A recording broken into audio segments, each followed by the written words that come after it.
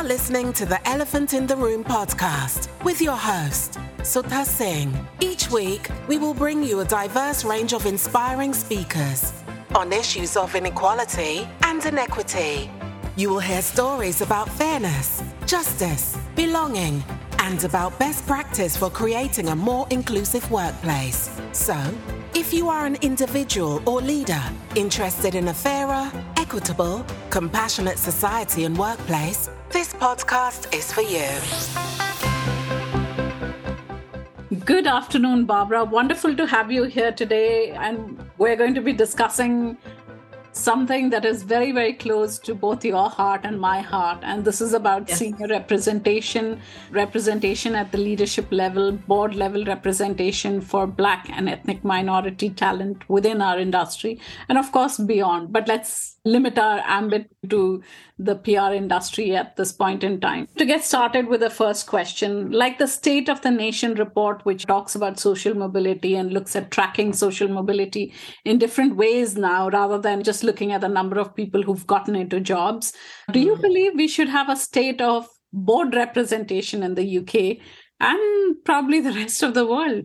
Absolutely. I've got a couple of theories on that. I think that the CBI, as it was before, we can't talk about it now because that's another place, but the CBI, as it was before, they really should have taken up the mantle. And the London Chamber of Commerce and Industry, and there's all of those regional boards, they should have taken up the mantle, but clearly they didn't. And then we had the McGregor report in 2017, which actually says exactly this. They should be looking at ethnicity pay gaps and looking at board representation. So it's all been there. So people just don't want to take up the mantle. So I'm absolutely for this kind of state of the, whether it's in another report or one on its own, it absolutely should be there because people need to know the stark reality of what our boards look like, which are kind of male, stale and pale, which they have been forever. Yeah. And then this whole piece about representation, I'm interested to know what it is we want represented. Because let's not pretend we just want some brown faces, because we have to look at our government, don't we? We have to look at our government over the last few years, which have lots of lovely brown faces, but their politics are really not helping the majority. They're not helping society. They're helping a small elite. So when we say board representation, we don't just mean brown faces. We mean people who have the proper ethos to help change things, move things forward, not take on some people with brown faces who are keeping the status quo, who are gatekeepers, which is what's happened with the government, essentially. So it's two areas. One, it could have been taken up by any number of organisations. And two, let's make sure it's not just some shiny faces on the front of your catalogue. It really is people who are going to push things forward and make changes. And if you're going to recruit people from the global majority, those are the ones that you really should be looking for, not ones who keep the status quo.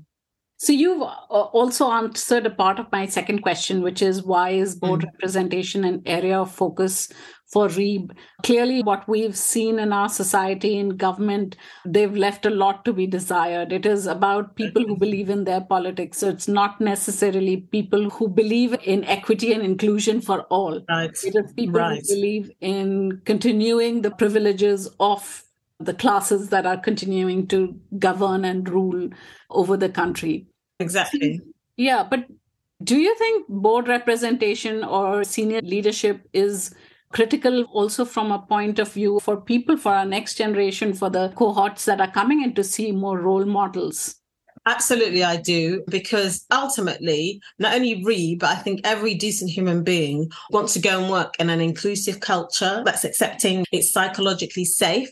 And we know all white boards who have had the reins forever have had the power, but they can't seem to make boards and environments and cultures safe for everybody. So absolutely, I think it's really important. I looked at some figures on the national census from 2021, and that put the 46.2% of the population in London, this is for London particularly, are Black, Asian, mixed and other is their term. And also it said that the urban areas around the country, but specifically London, has the sort of median age of 25 to 29. Now, what that's saying to me is talent. That's a talent pool. And I'm just using London as an example because I didn't go through all of the major cities. But if that is your talent pool, okay, if that's where you're going to get your future talent from, if you're blocking those people, One, when they come into your organization, they're not seeing themselves. So it isn't psychologically safe and it isn't inclusive. But two, that is the future. I think people just need to get used to the idea that the future C-suite isn't going to look like them. And I know a lot of people struggle with that. Even today, they're struggling with it. And I think this is how our industry, having that board representation, having that pathway clear, is how our industry stays relevant. I mean, the world changes, society changes, so does the talent pool. And unless the leaders now give opportunities, people who don't look like them, who are different, they're going to be dinosaurs. It's going to be a huge risk, and they're going to literally wither and die because people won't do business with them. I mean, it's kind of a sustainability piece, but it's a risk as well. Absolutely. That's why it's so important. Yeah, absolutely. I think organizations have to look at it from a business risk and resilience point of view. Yeah. I'll combine two questions into one and ask you this one. According to you, what are the key barriers for board representation or C-suite for Black and the global majority? You and I are well aware that there's no dearth of leadership talent amongst these groups. However, senior opportunities continue to elude them. And if I give the example of me or of you, I stepped away very reluctantly a couple of years back because I just couldn't open any doors for myself and people did not see me as a senior leader. And I'm assuming it's the same for you. We step away because we don't have an option and because people are not giving us the choices. What are the barriers? So it's the recruiters, it's the leaders. A number of things. Able to engage with people like us. Yeah, well, you're very kind and you're very benevolent to say you're giving them the benefit of the doubt. Me, not so much. So I think, well, let's start from the beginning. PR and comms in the UK, we know from the last PRCA census, was about £16.8 billion. It's £1 billion industry. And the people with the power, who are mainly white and mainly male, they don't feel they have to change. Why should they change? We've made all this money for ourselves. We've made it this way. And the industry's been this successful with this kind of format and this system. So why do we have to change? And if you think about it, if you go back a little bit further, you think about British society and the British idea of capitalism. How was that wealth built? How was the empire built? It wasn't on having tea and crumpets with people around the world. So the fact that I think that people have subconsciously got used to, so I think people are thinking, well, that's the lay of the land. Why should we do anything different? That's the status quo. It's working for us. That also leads into opportunities. The top jobs for opportunities are just given to this small elite. And that little elite likes it that way because they got their little clique. And that elite, see, this kind of the components of the elite can be classism. So class, social mobility, which is part of it, which I really do think needs to be a protected characteristic now. It's ridiculous because it's just so blatant. If you're not ticking that box, you're just not getting in that club. They're just not letting you. So I think in terms of barriers, it's desire. I've been saying desire since 2020. Remember, much of the things we experience in life is because somebody wants you to experience in that way. Yeah. That is why you experience it. So let's not forget that. And then there's this magical, mystical pathway to the C-suite. No one else seems to be able to find it. And that's because we have gatekeepers. As I described earlier, there's some pretty strong areas where people will just stop you dead. You've experienced it. I've experienced it. And it can be not only your background, social mobility and race, it's universities. It's maybe the way you speak. And then for you to get to the C-suite, certainly in our industries, they expect you to have had worked on high profile clients and worked for big brands and led a huge team, maybe internationally. But of course, we are not on that path. How do we get to do that? If you won't let me lead a big client or a big brand, how am I going to have the experience so you can open the C-suite to me? It's so much gatekeeping. And I don't think it's unconscious. I think it's absolutely consciously done because they like the little look of their club, who's in there, and they don't want to let other people in. And those are the real blockages because there's no other reason. If you look at who's going to university, it's completely mixed. In fact, the global majority are the majority of young people who graduate. It's just a nonsense. That means it's stopped. It's blocked somewhere. And I think the gatekeepers just need to open the gate and share the love. That's what they need to do. Because one day there won't be a gate. Yeah. There won't be a gate for them to keep. And they will just be on the outside rather than on the inside. And as you spoke about earlier, it's a huge risk that they really need to think about. Really do. Absolutely. And yeah, I think our industry is also such that it's very cliquey. People know people and they Yep. know someone or the other in positions of power, and those people keep recommending each other. Big The same circle, isn't it? circle of people within that, and people who are outside are always going to remain outside. And how complicit are recruiters in this entire business? How much understanding do Wow. they have of the challenges? Yeah, I've had some great recruiters, but I've had more poor recruiters. And I think that recruiters just need to grow a backbone.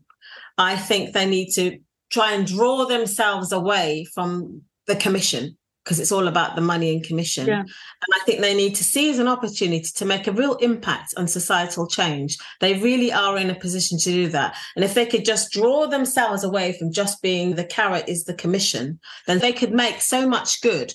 I think the whole idea that they have to present a candidate in their own image, or the last candidate who fulfilled a role, let's just send another one of those along. I find it gutless and weak. And I tell you what, I think if you and I, Sudha, and I know people who look like us, can go into a job, an all white space every day where we are ridiculed, where we face microaggressions, where people are ghosting us, where people are just rude and ignoring us. And yet we go in, we do our best work, we go home, we come back again. That's courage. And I think recruiters need to just grow a spine and think, I think I should be helping my client to convince him and advise him that the talent pool is open now. It's wide. It doesn't have to be in your image and my image. You take a look at some different types of people. I don't believe in blind CVs. I think you should know my name is whatever my name is. So I'm not exactly like you. And that's the reason why you should take me, because I'm not exactly like you. That's why I don't like blind CVs, but that's another conversation. So I think that they really are missing an opportunity. And I think they need to be courageous. And I need to think, even if for 1 minute, just not think about just the commission. And I have a quote. That's good. Which seems applicable for recruiters. And the quote is from Thomas Sowell. And he's about 90s now. He's Black, he's African-American, and he's an economist. And he said something that just seemed to sum up where we are with recruiters and the whole atmosphere that we have and the whole situation we find our industry in. And it says, when you want to help people, and this is for you recruiters especially, you tell them the truth. Yeah. Right?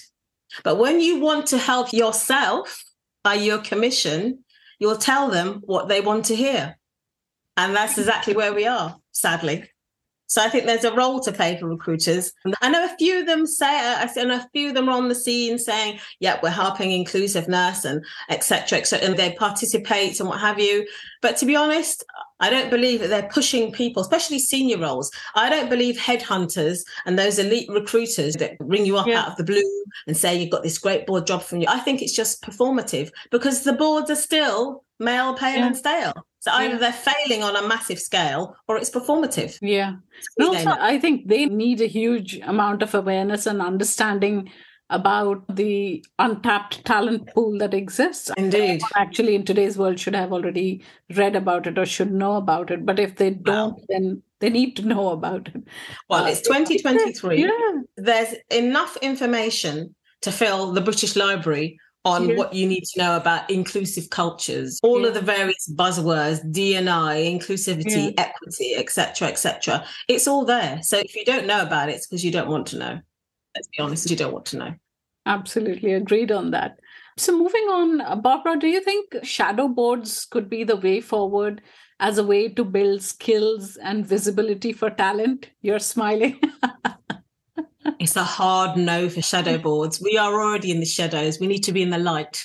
We need to be out in the light, not in the shadows. We don't need to skulk about in the shadows. And all that needs to happen, I understand the concept, but all that needs to happen is equity. This is why we're the Race and Ethnicity Equity Board. Treat everybody fairly, because they wouldn't be in your organisation if they didn't have a certain level of talent.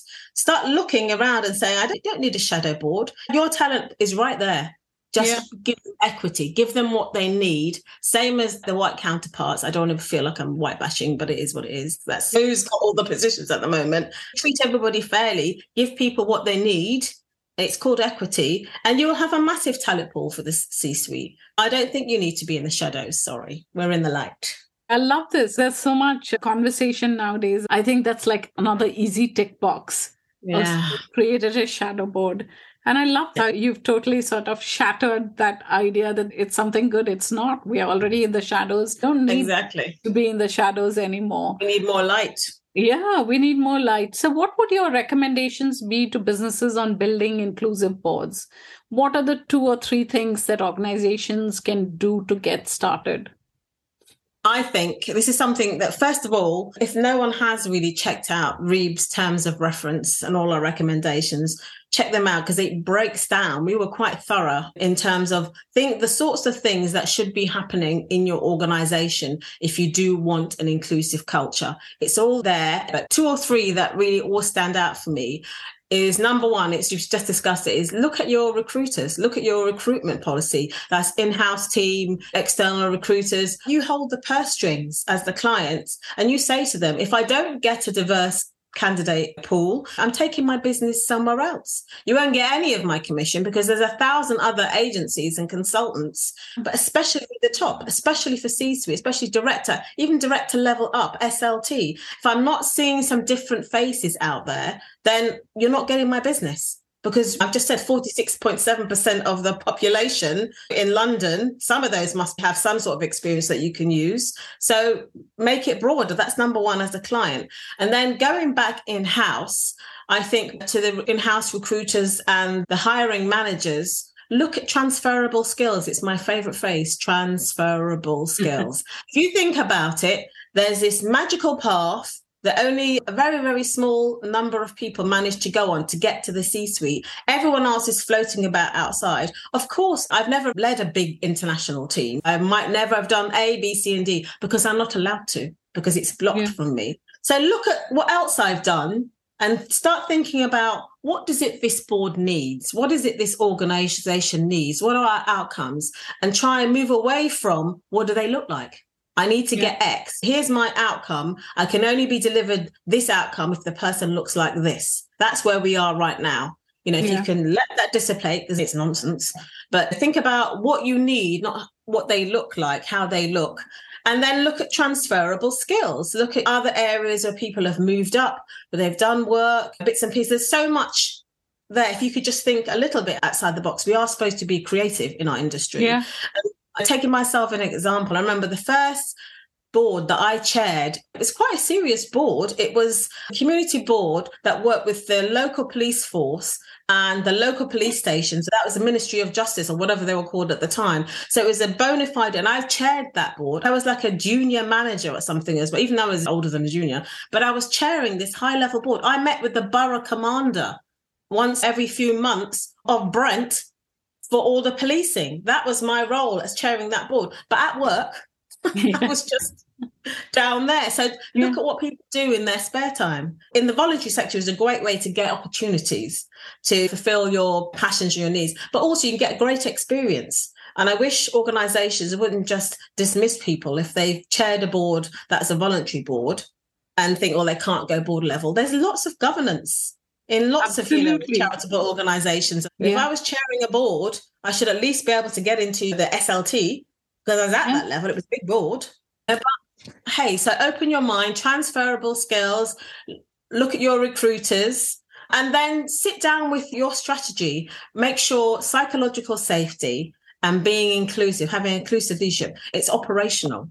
It's how you make profit. It's how you operate. It's how you stay viable as an organization. Weave it in. It's not just a bolt on. Weave it in. It should be when you get up every day and go to work, that should be part of it. That should be part of the DNA of the organization. And it's like human rights. I don't understand how it cannot be. Yeah. No, as much as people talk about blind CVs, etc., they love to get people who are like them within the organization.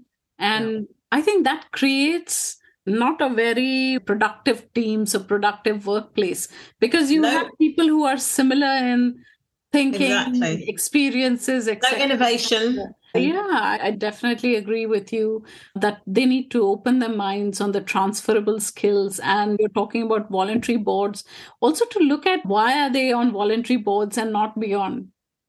Well, exactly. I had so many senior roles voluntarily before I ever made it to director level or head off. I was an old hand by then because it's sad that outside of our industry, they valued your input, they valued your experience, they valued what you could do. But that just goes to our industry, doesn't really value it unless it comes in a certain package. That's really not good. Yeah, but I think there are some good, simple ways in which people can get started. And of course, go back and look at REEB terms of reference and the documents, that reports that we have there, definitely as guidance. Yeah, absolutely. I mean, that's a good point. We have the ethnicity pay gap, which is a couple of years old now, but it tells you how to get started. So ethnicity pay gap, and I say it's no blame. These sorts of guides, they're free. You download them in your own time, at your own leisure, have a good read for, pick bits you can do or do it all. Fantastic. Yeah. And then we launched Prism. So this is what REEB have done. And we've launched Prism, which is PR, inclusion, marketing, it's mentoring and sponsorship. And essentially it's a mentoring group, but we made it more equal. We said that our mentors had to absolutely give up their time. We said, we're not interested in mentors who just every 6 weeks will take you for a Starbucks coffee. And that's the end of it. We need you to sponsor. We need you to mentor. We need you to try your best to utilize your network. We want you to help them move up. We want things to happen. Otherwise, it's just another mentoring scheme. And then we've just recently launched our report. It's a conversation starter, but it's about the experiences, and it's called Behind the Mask. And it's about the experience of Black, Asian, mixed, ethnically diverse men in the industry, which no one ever talks about, and their experiences. Now, bearing in mind, the path to the C-suite is very male and very pale. And sadly, it might be that one of those men gets to the C-suite before you or I do, Sudha. So it's really important to hear about what it's like for them, what the experience is. And everyone can appreciate. It's really worth it. It's downloadable now. Everyone can appreciate having to work behind a mask and not being able to be yourself because of this culture that people have created, because the culture equals money. Yeah. The report, when it was launched, we saw a lot of traction for it, engagement from people speaking up about how they were able to identify with what is being spoken about. So it's not as if REEB is doing some random stuff. We're doing very, very focused, strategic things that are likely to make a difference to the lives of people who work in this industry. Barbara, on to the next question. Are there any role models in the industry who can serve as inspiration? I think people who are doing in small pockets, doing some good. Yeah, I think there are lots of people who are like you and I, sort of just chugging along, pushing along, keep moving forward, because what else? No one wants to go backwards, so you can only move forward. So moving forward. So there are lots of people who I take my hat off and I admire, especially if you're working behind a mask, like a lot of men are, but who are just going to their job. They're doing their best. They're sadly having to absorb all of the things I described, ridicule, microaggressions, open hostility at work, but they're still putting their best foot forward. And that's why there's been an explosion in independence, because you can only take so much. Yeah. And so you think, I'm better off taking my chances. But not necessarily in PR and comms, but broader. Well, apart from, I'm a great admirer of Kamikwa Lake, or Pierce as she was. She was on our board because she runs Calder. She had some great roles. She sat on the board with me in PRCA, but she's steadily pushing her way forward with Calder, and she's purpose-led. And it shows you it can be done. You know, if you're not just in it for a quick buck, it can be done, where you can do all of those things. You can have an inclusive culture. She works with big brands, but she's making them look at their purpose, why how they do business. And I really admire that, because she's still quite young. So it wasn't say her career was over. She's reimagining a career. Yeah. And then I also admire someone who's in advertising, which is great. It's Karen Blackett, because she's just got to the top in advertising, and advertising, of which we're down there in the same kind of area.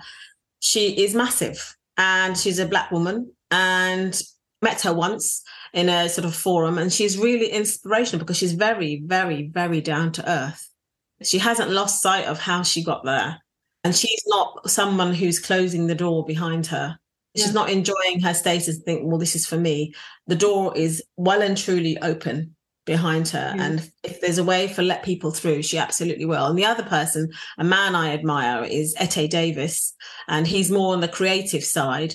But again, he came and spoke about being a CEO. I mean, we talk about getting to the C-suite, but what's it like when you get there? not great. But that's another podcast when we get people there. It's the culture. They need support. And because there'll be lots of people who don't want them to be there. So those are the ones who stand out for me because they've absolutely sort of made it to the summit, but still haven't forgotten. They're still involved at grassroots. They're still involved in community. They still understand that this is not a one-off. I want more people who look like me to come and share in this environment. And I think that's really important. Yeah, that's really wonderful that they've forged ahead. It must have been as difficult as it is for us. Forged ahead, made it to the top, and opened the door for like future generations, which is like really brilliant. So we're on our last question. This is what happens when you enjoy the conversation. What would your call to action be for the PR industry, Barbara? Oh, wow. What would my call? So many. But I think on-board representation and on-board representation, I think for leaders can just stop making excuses now. Stop making excuses. It's 2023. We watched someone being lynched on the streets in 2020. As we said earlier, there's a plethora of information about what this means, what it means to society. And I say to you, if you're one of that clique and elite who enjoy the status quo, say it, own it.